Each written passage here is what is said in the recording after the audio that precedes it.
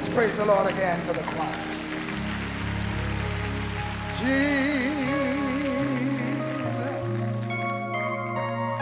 something special, supernatural about the name Jesus. Something happens when I mention. Sing it again. Jesus. Focus on Him. Open your heart to Him. Believe Him as we worship Him. Supernatural about the name Jesus. Something happens. Something happens when I mention Jesus, Jesus. Jesus, Jesus, Jesus. Lift up your hands and praise Him. Glorify Him. Something happens when I call You. Yes, yes, yes. Jesus, Jesus, hallelujah. Glory, glory, glory, glory. Hallelujah. Something happens. Something Jesus, Jesus, Jesus. When I call You. Jesus, Jesus, Jesus. Jesus, hallelujah. Something happens when I call You. Come on and praise Him. Praise Him, praise Him, praise Him.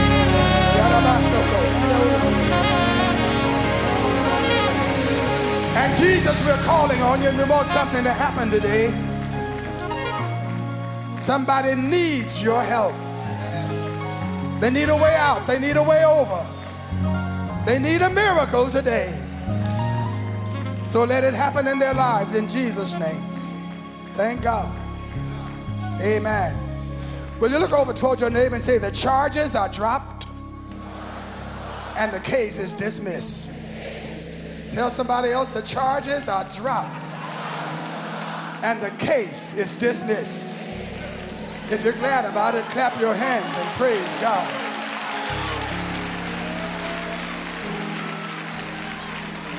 The Gospel of John, chapter 7, verse 53. John 7:53. And everyone went to his own house, but Jesus went to the Mount of Olives. Now early in the morning he came again into the temple. All the people came to him, and he sat down and taught them. Then the scribes and the Pharisees brought to him a woman caught in adultery. And when they had set her in the midst, they said to him, Teacher, this woman was caught in adultery in the very act. Now Moses in the law commanded us that such should be stoned, but what do you say? And this they said, testing him, that they might have something of which to accuse him. But Jesus stooped down and wrote on the ground with his finger, as though he did not hear. So when they continued asking him, he raised himself up and said to them, He who is without sin among you, let him throw a stone at her first. And again he stooped down and wrote on the ground. Then those who heard it, being convicted by their conscience, went out one by one, beginning with the oldest even to the last. And Jesus was left alone, and the woman standing in the midst. When Jesus had raised himself up and saw no one but the woman, he said to her, Woman, where are those accusers of yours? Has no one condemned you? And she said, No one, Lord. And Jesus said to her, Neither do I condemn you. Go and sin no more. Look at your neighbor one more time and just tell him the charges are dropped and the case is dismissed. Please be seated.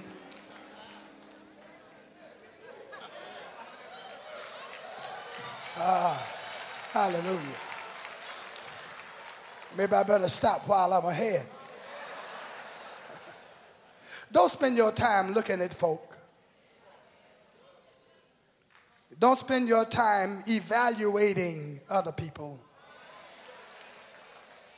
Spend your time improving yourself.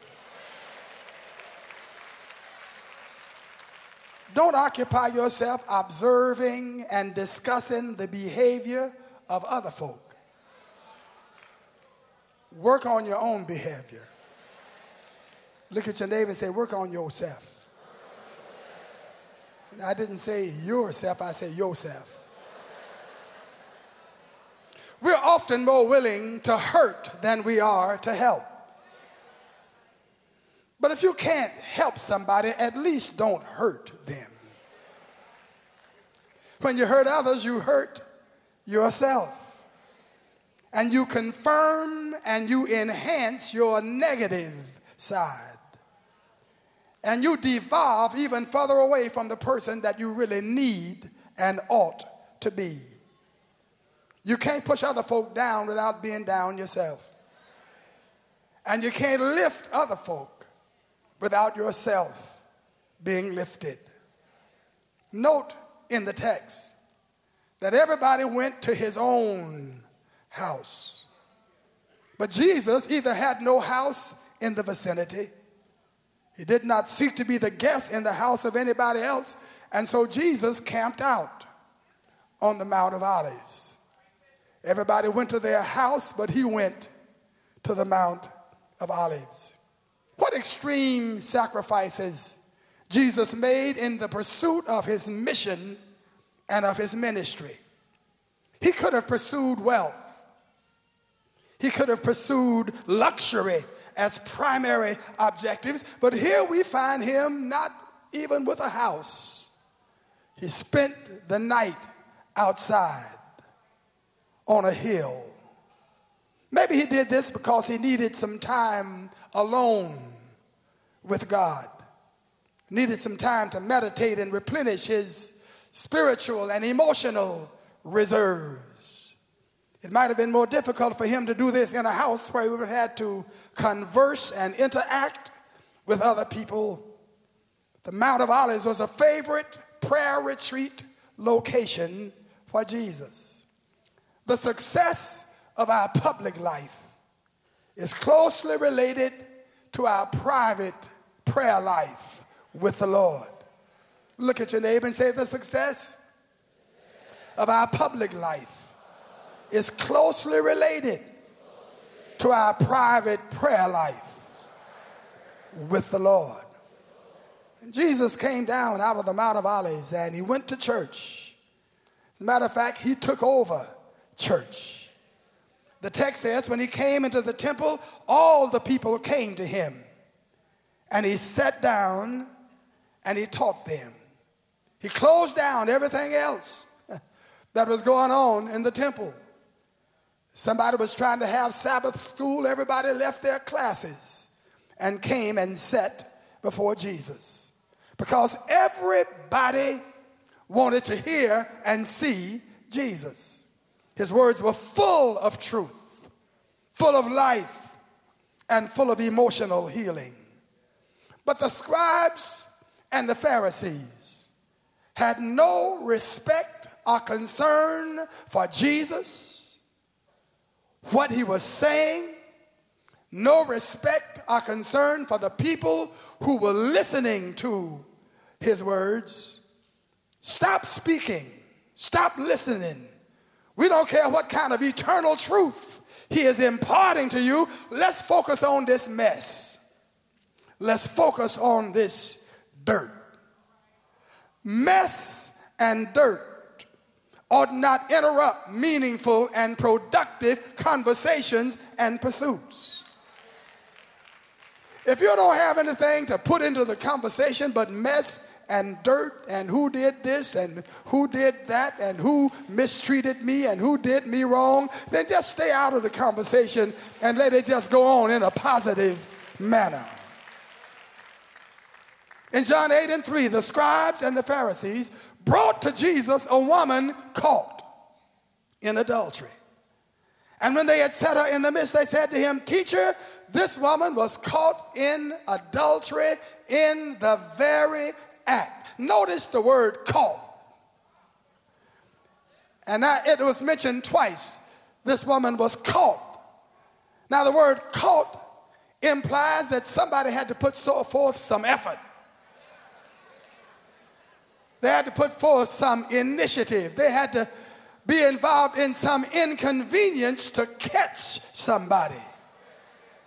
To catch somebody, you got to develop a strategy to catch them. You have to have an interest in their activities.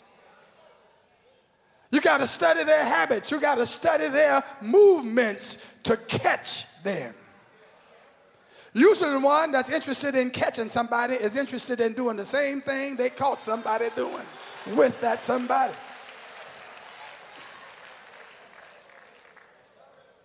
If they don't want to catch them, if they don't want to do, they have done. Are they doing the same thing but the other person that they caught them with? Now, wife, a husband, to a degree, a fiance, Sister Charlene has a legitimate interest. But everybody else who is snooping around is driven by jealousy and by lust. She was caught.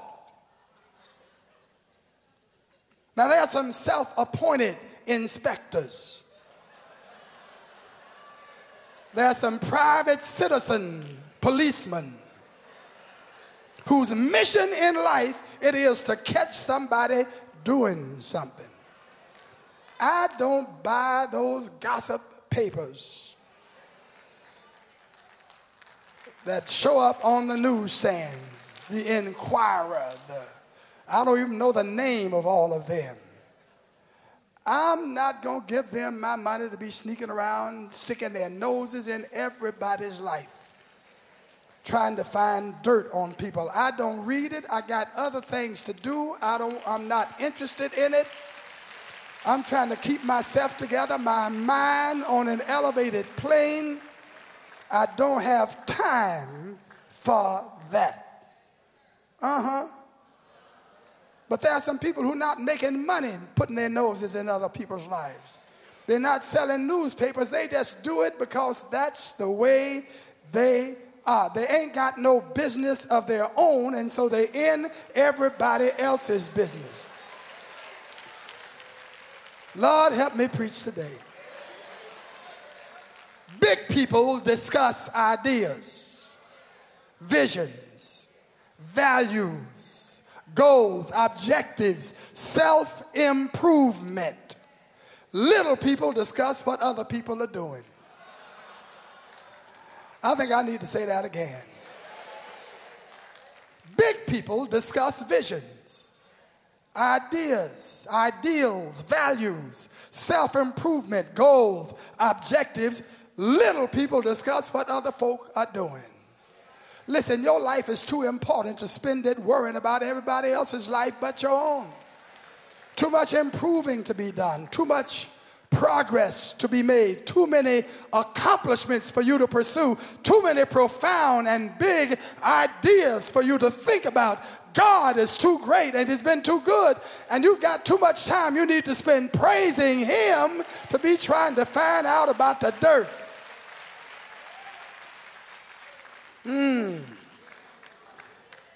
May have been that one person among these scribes and Pharisees was mad because somebody beat their time and had attained the prize that they were seeking. One of them may have wanted the woman for himself, but the fact that someone does not want you ought not cause you to try to destroy them and ruin their lives. Nobody says they've got to like you, care about you. Nobody says they've got to be in love with you, want to be associated with you. If they don't want to be associated with you, you ought to have enough dignity and pride about yourself to not want to be associated with them and go find somewhere where you are wanted and respected and desired. Am I preaching today?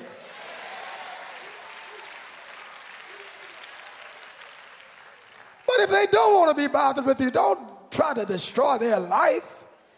Don't try to ruin their reputation. Don't try to devastate them just because you are not somebody they want in their lives. Everybody ought to have the right to determine who's in their lives and who's not in their lives. What kind of twisted love? Somebody ought to say twisted love. What kind of twisted love is it that wants to destroy what it cannot possess? And then there's hatred. There's competitiveness and envy and jealousy that also causes people to want to catch and destroy other people. Don't have anything to do with them, but they just have you heard so-and-so? I don't know him very well, but I heard this. Watch it when somebody come up talking about, I heard. They don't have a dog in the fight, but they are not pleased unless they bring in misery in somebody else's life. These are the kind of people who call a husband or a wife, tell him, listen, I heard your wife and your husband is involved in. Listen, keep your big mouth shut, keep your nose out of it, and go on about your business. These are the kind of people who are so miserable that they want somebody else to be miserable too. Amen. Listen, the Bible condemns sowing discord and enmity among people. But may I also observe while I'm meddling that it takes at least two people to commit adultery or fornication.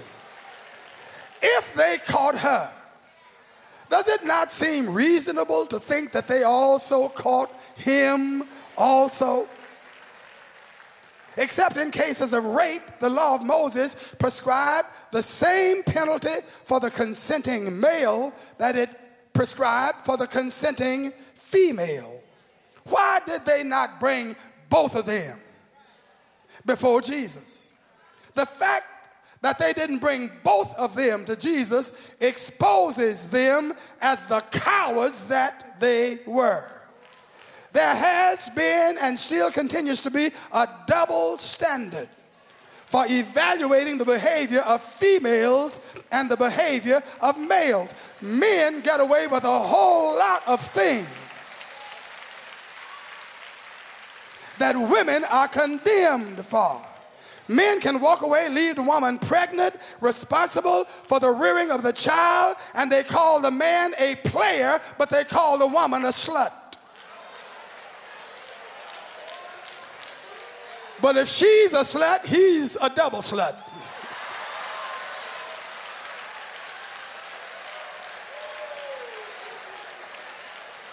Because this woman was weak and isolated, they chose to attack her rather than to attack the man, who might have been strong and influential and able to retaliate against any effort to besmirch his character. So she was merely a pawn in the chess game, a piece of merchandise to be bargained with and bargained for. They didn't care anything about her.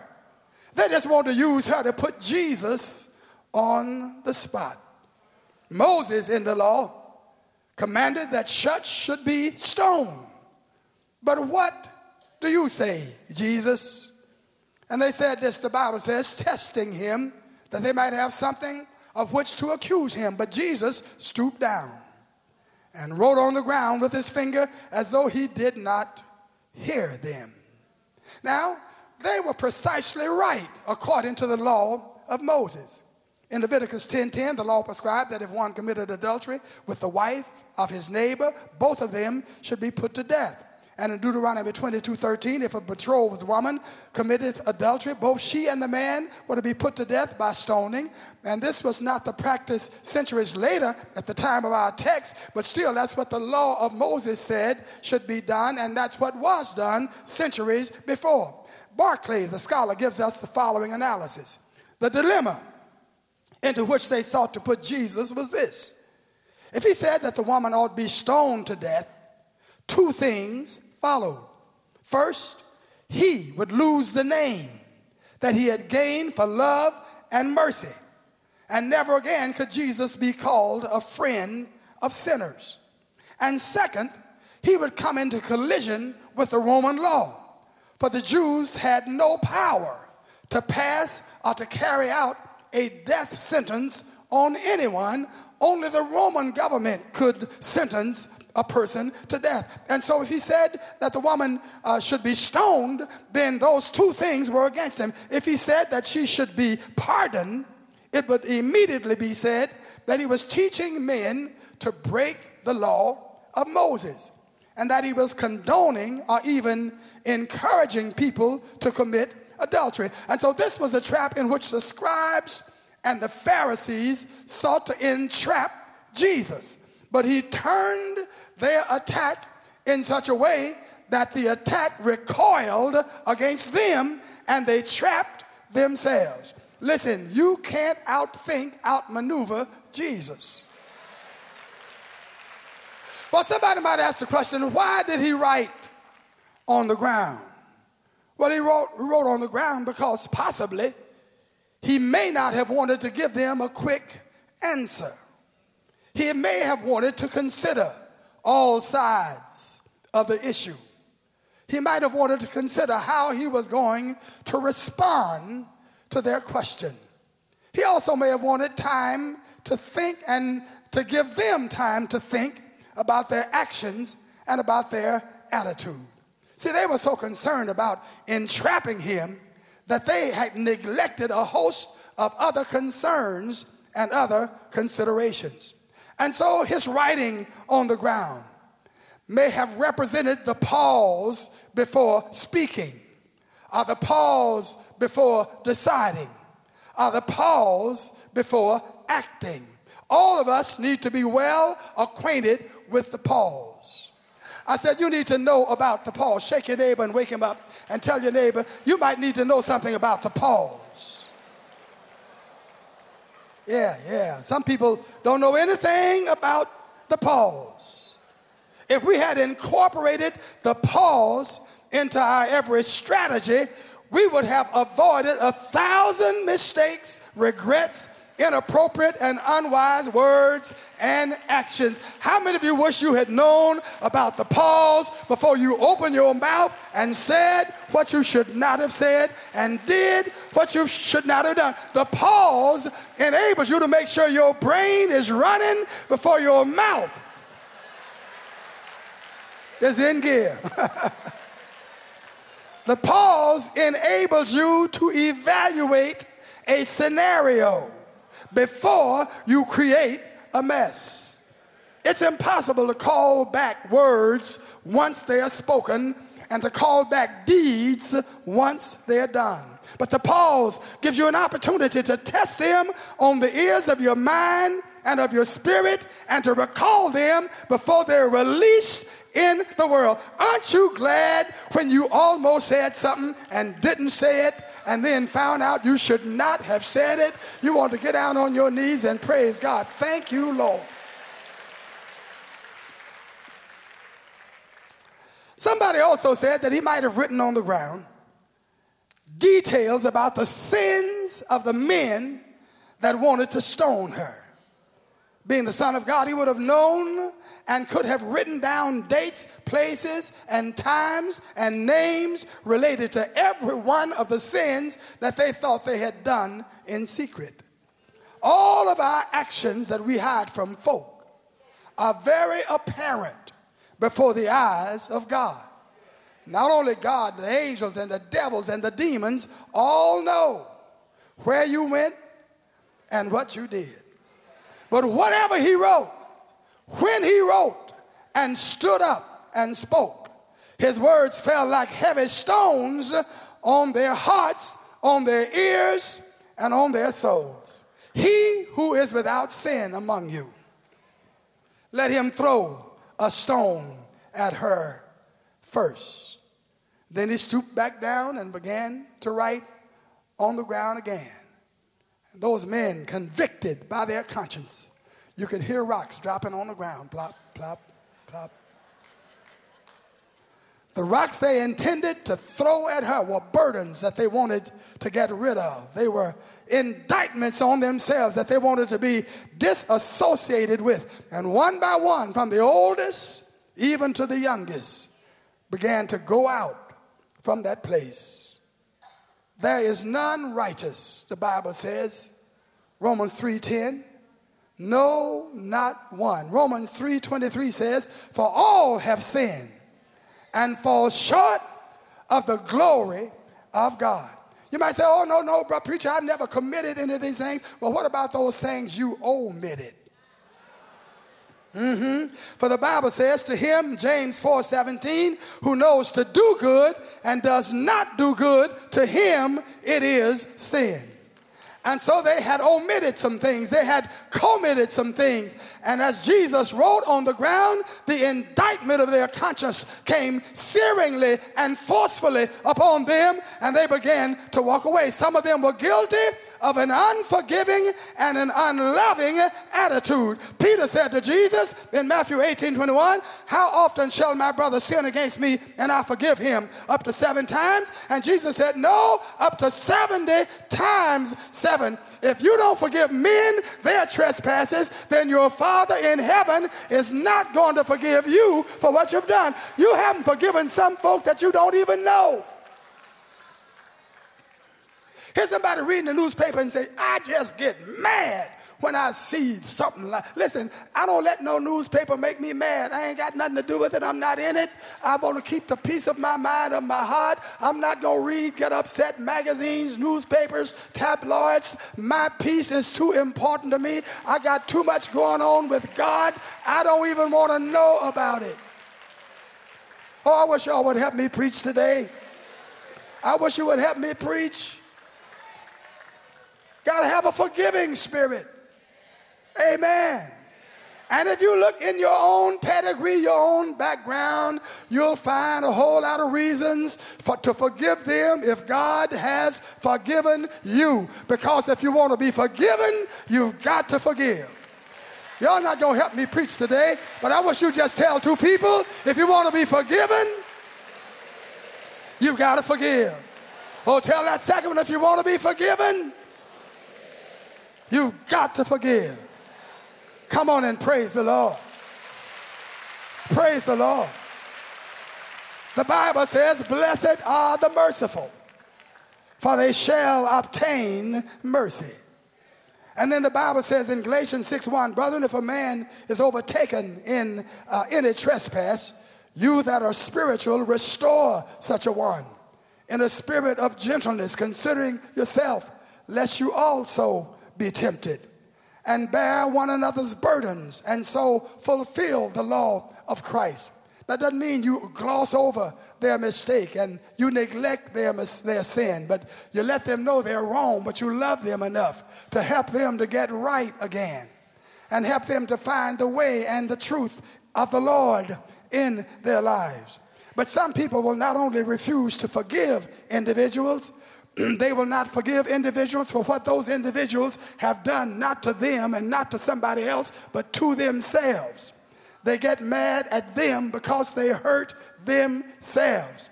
Now, why are you mad? Why are you upset? They didn't do anything to you. They didn't hurt you. They only hurt themselves. But by the time that all of the scribes and all the Pharisees had left, the woman was in a state of utter shock and amazement. The whole experience had left her filled with sorrow and filled with regret. As she sat there before the crowd, she asked herself, how could she trust the man that had now deserted her and exposed her? How could she disrespect herself to such a degree? She'd already decided, God, if you bring me out of this, I'll never make that same mistake again. I'll never be in the same situation again. She probably prayed to God for mercy. She sought God for help. She expected at any moment a stone was going to come out of nowhere and bash itself against her skull. Instead of all of that, instead of the pain of stoning. She heard the rocks dropping on the ground, and she saw the men walking away without harming her. And so this man, Jesus, had written on the ground. He had overwhelmed the prosecution with one verbal sentence: he that is without fault, cast the first stone. He had saved her life, and she sensed a love and a compassion flowing from him like she'd never felt before. She sensed something in Jesus. He was the first man that she had ever met who seemed genuinely interested in her well-being, rather than interested in using her for his own pleasure and for his own benefit. And so in his presence, she felt the very power and the very love of God flowing in her direction. And so in pulling these men down from their pedestal of arrogance, down from their pedestal of righteous indignation, he lifted her level of self-respect and self-esteem. And he said to her, woman, you're just as important.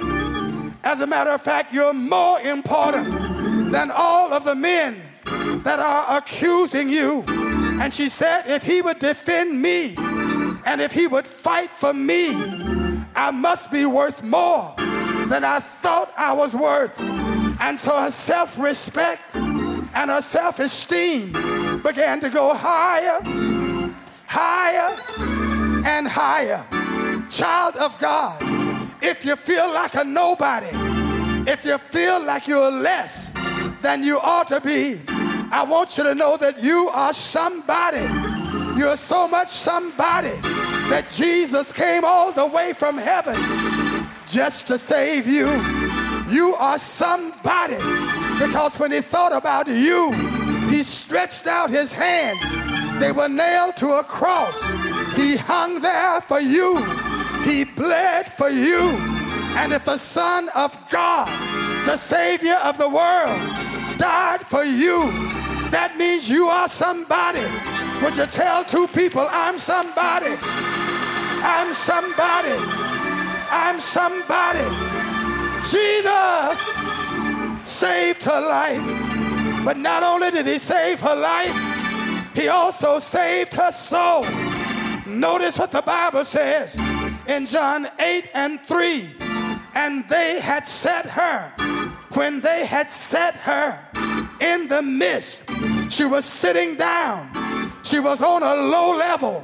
But in verse 9, the Bible says, and Jesus was left alone, and the woman was standing in the midst. She was standing in the crowd. Listen, when Jesus comes into your life, he might find you on a low level, but when Jesus gets through, you'll be standing on your feet in pride and in dignity. Oh, bless the name of God. I don't care how badly you've been hurt. I don't care what you've gone through. I don't care about the pain you feel. When God gets through with you, you'll be standing in your dignity, standing on your feet.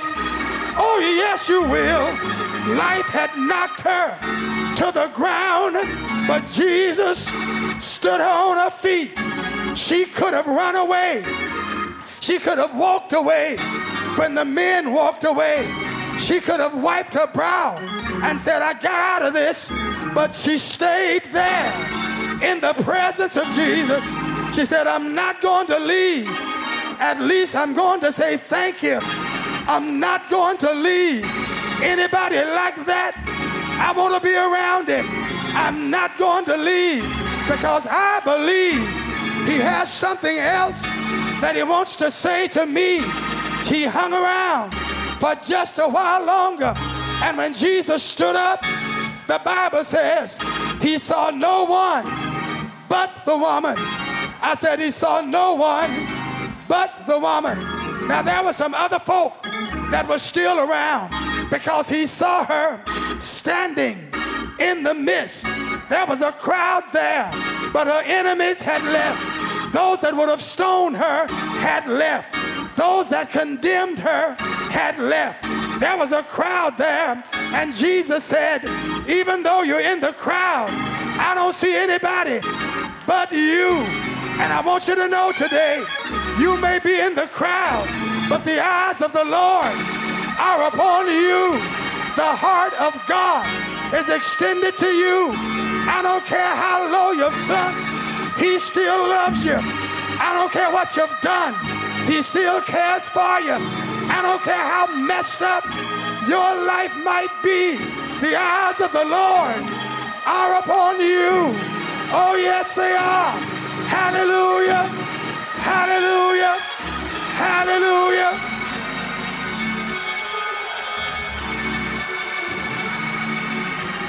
Thank you, Lord. I said, thank you, Lord, that your eyes are on me. Thank you, Lord, that you care about me. Thank you, Lord, that you reach out your hand and extend it to me. I don't know why he loved me. I don't know why he cared. I don't know why he sacrificed his life, but I'm glad God cares about you. There are billionaires, and there are millionaires, and there are PhDs, and there are scholars that the Lord walked by. There are celebrities that the Lord bypassed to get to you. He pushed them aside. He reached out and he reached down. He would save you. He would change your life. He will set you free. Help me praise him.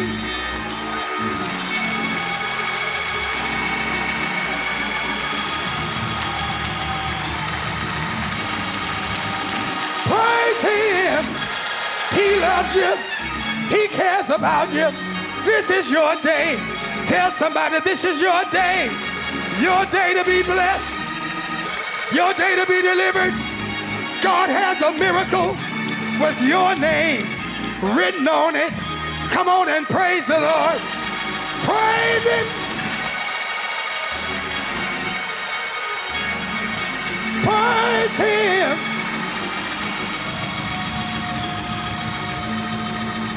He looked at the woman, said, I'm going to give you another chance.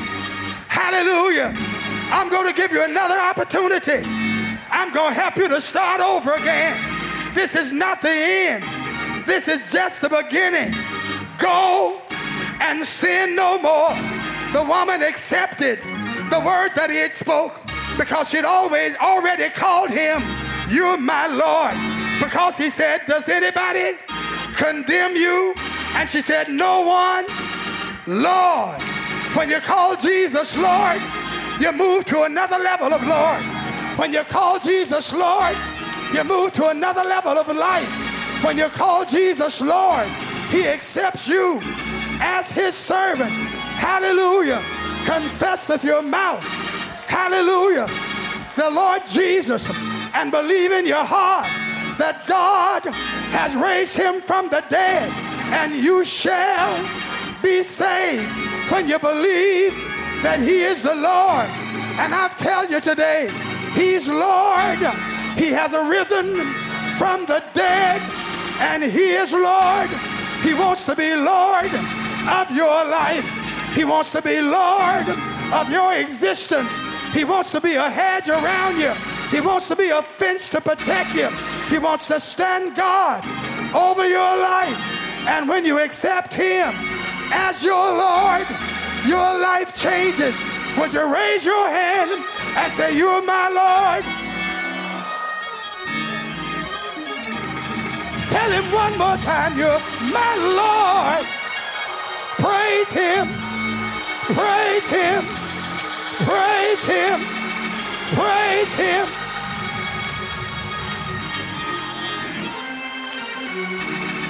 Hallelujah.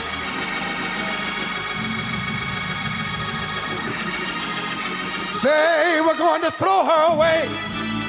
They were going to forget all about her. She made no difference in their lives. And so stone her, ruin her reputation, throw her away. How much there's a lack of love in this world we're living in. We're around people who care nothing for us and do nothing for us. And we walk in rejection. We walk in pain. The folk we relied on turn their back on us, look down their noses at us, and they want to throw us away. But I'm so glad, and would you tell your neighbor this? Jesus will not throw you away.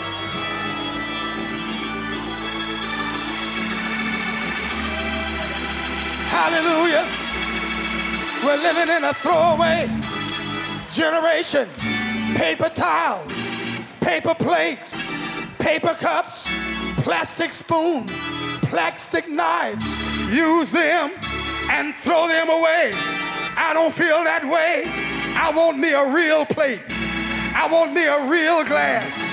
I want me a silver fork. I want a silver knife. I'll wash it, put it in the drawer, and use it again.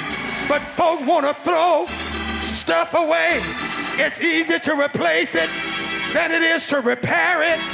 If it's broken, they throw it away rather than getting it repaired. But Jesus says, I'd rather repair you than to throw you away. When my son, Elder Lawrence Blake was just a little boy, and he had a toy car that he wore out. The wheels came off. The little doors came off. But he still loved that toy. But one day I was cleaning up the yard, and I found his little toy out in the yard. And I said, this is a chance to get rid of it. I took it and threw it in the trash and put some trash on top of it. But somehow he must have seen me do it from the house. He came out in the yard and said, Daddy, where's my car? I want my car. I said, Larry, that car is no good. It's broken. It's ruined. But Larry went over to the trash can, began to dig in the trash, and looked over at me and said, Daddy, I love broken things. I love broken things. God's justice would have thrown us away, but Jesus came all the way from heaven down and said, Father, don't destroy them. I love broken things. He uses the weak things to confound the mighty things. And he uses the things that are not to bring to nothing the things that are, that no flesh should glory in his presence. God loves broken things. Your life might be broken. Your life might be confused. Your burden might be heavy. But Jesus loves you like you are. But he loves you too much to leave you as you are. If any man be in Christ, he is a new creature. All things are passed away, and all things are become new. Look at your neighbor and say, new. New way of walking, new way of talking, new way of living, new way of shouting, new by the power of God. Hallelujah, hallelujah, oh hallelujah. Come on and praise him, praise him, praise him, praise him.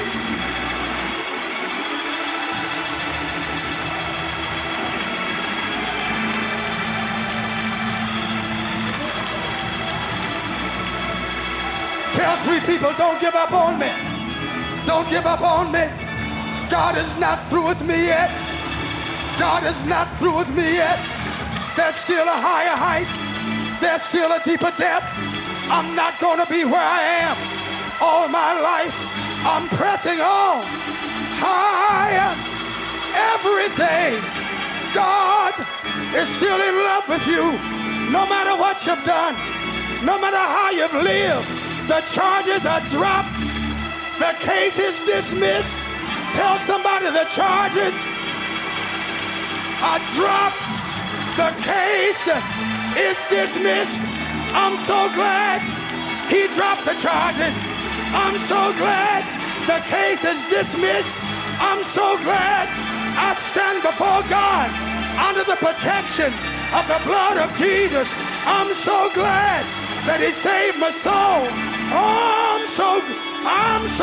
I'm so glad that he changed my life. Help me praise him.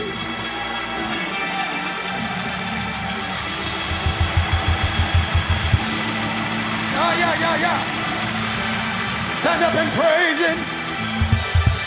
Stand up and praise him. Praise him. Praise him. Praise him. If you know he dropped the charges, you ought to praise him. If your case has been dismissed, you ought to praise him. Hallelujah.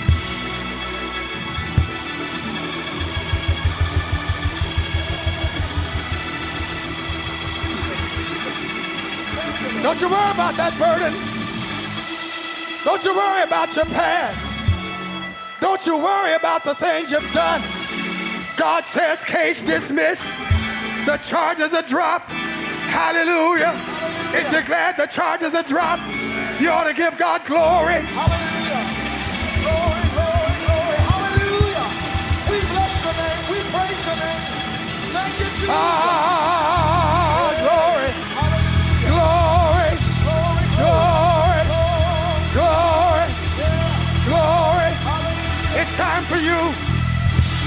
It's time for you to stretch out your hand and say, Father, I stretch my hand to thee. None other help I know. I give you my past. I give you my present. I give you my future. I give you my life. I've made a mess, but you can make it the best. Turn my life around. Forgive my sin. I recognize you as Lord. Lord of my life. Lord of my heart. Lord of my existence. Come on and tell him yes. Yes to your will. Yes. Hallelujah, hallelujah, hallelujah. Yes, Lord, yes, Lord. Hallelujah. Hallelujah. Hallelujah. Hallelujah. If you love him, if you love him, if you accept him, if you receive him and believe on him, he'll change your life right now. Yeah. Tell two people it's all right It's all right. now. Yes, hallelujah. Glory, glory, glory, glory, glory. Come on, give him praise. He's worthy. Hallelujah, hallelujah. Give him glory, give him glory. Give him honor, give him honor. Come on, turn the volume up on that praise. Glory, Praise him, praise him. Praise him, praise him, praise him, praise him. glory. Hallelujah. We honor you, Jesus. We love you, Lord. Hallelujah. The word of the Lord was to you today. I know you might say, well, you're preaching about a woman, not a man. Preaching about somebody a long time ago. That's not my life. That's not my walk. But I would say to you, you have been disrespected.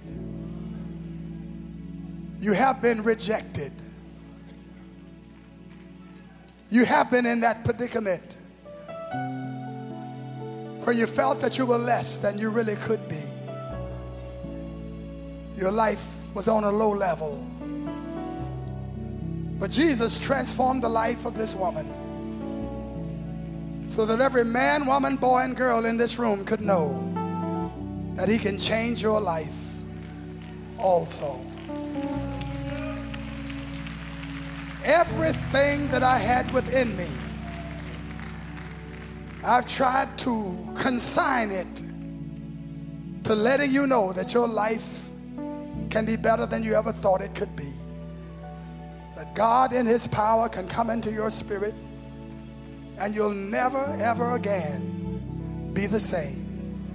Every sin you've ever committed can be forgiven. You can stand before God and hear the verdict. The charges are dropped. and the case is dismissed.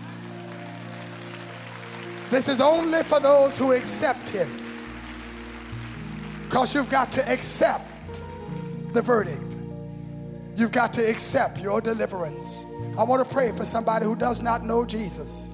If you're not saved and you need to be saved, if your sins are not washed away and you need to be cleansed, if you are overwhelmed by guilt and you know you're not where God would have you to be, I want to pray for you today. Jesus can come into your life and your life will never, ever again be the same. Every head is bowed, every eye is closed. If you would say, preacher, pray for me. I need Jesus. I need God in my life. I want to be saved. I want to be sure that things are well between me and my God. I will pray for you right where you stand, and right where you are, your sins can be forgiven. Jesus will come into your life and he'll never leave you. Only you will leave him if any leaving is done. But he'll never turn his back on you. And if you would say, preacher, pray for me, I need the Lord, I just want you just to slip that hand up, hold it high, so that I will know that you desire prayer, and I will pray for you right where you stand. Right where you are, your life can be changed. Jesus can come into your heart. There are at least 10 more people. The Spirit of the Lord is speaking to you and dealing with you.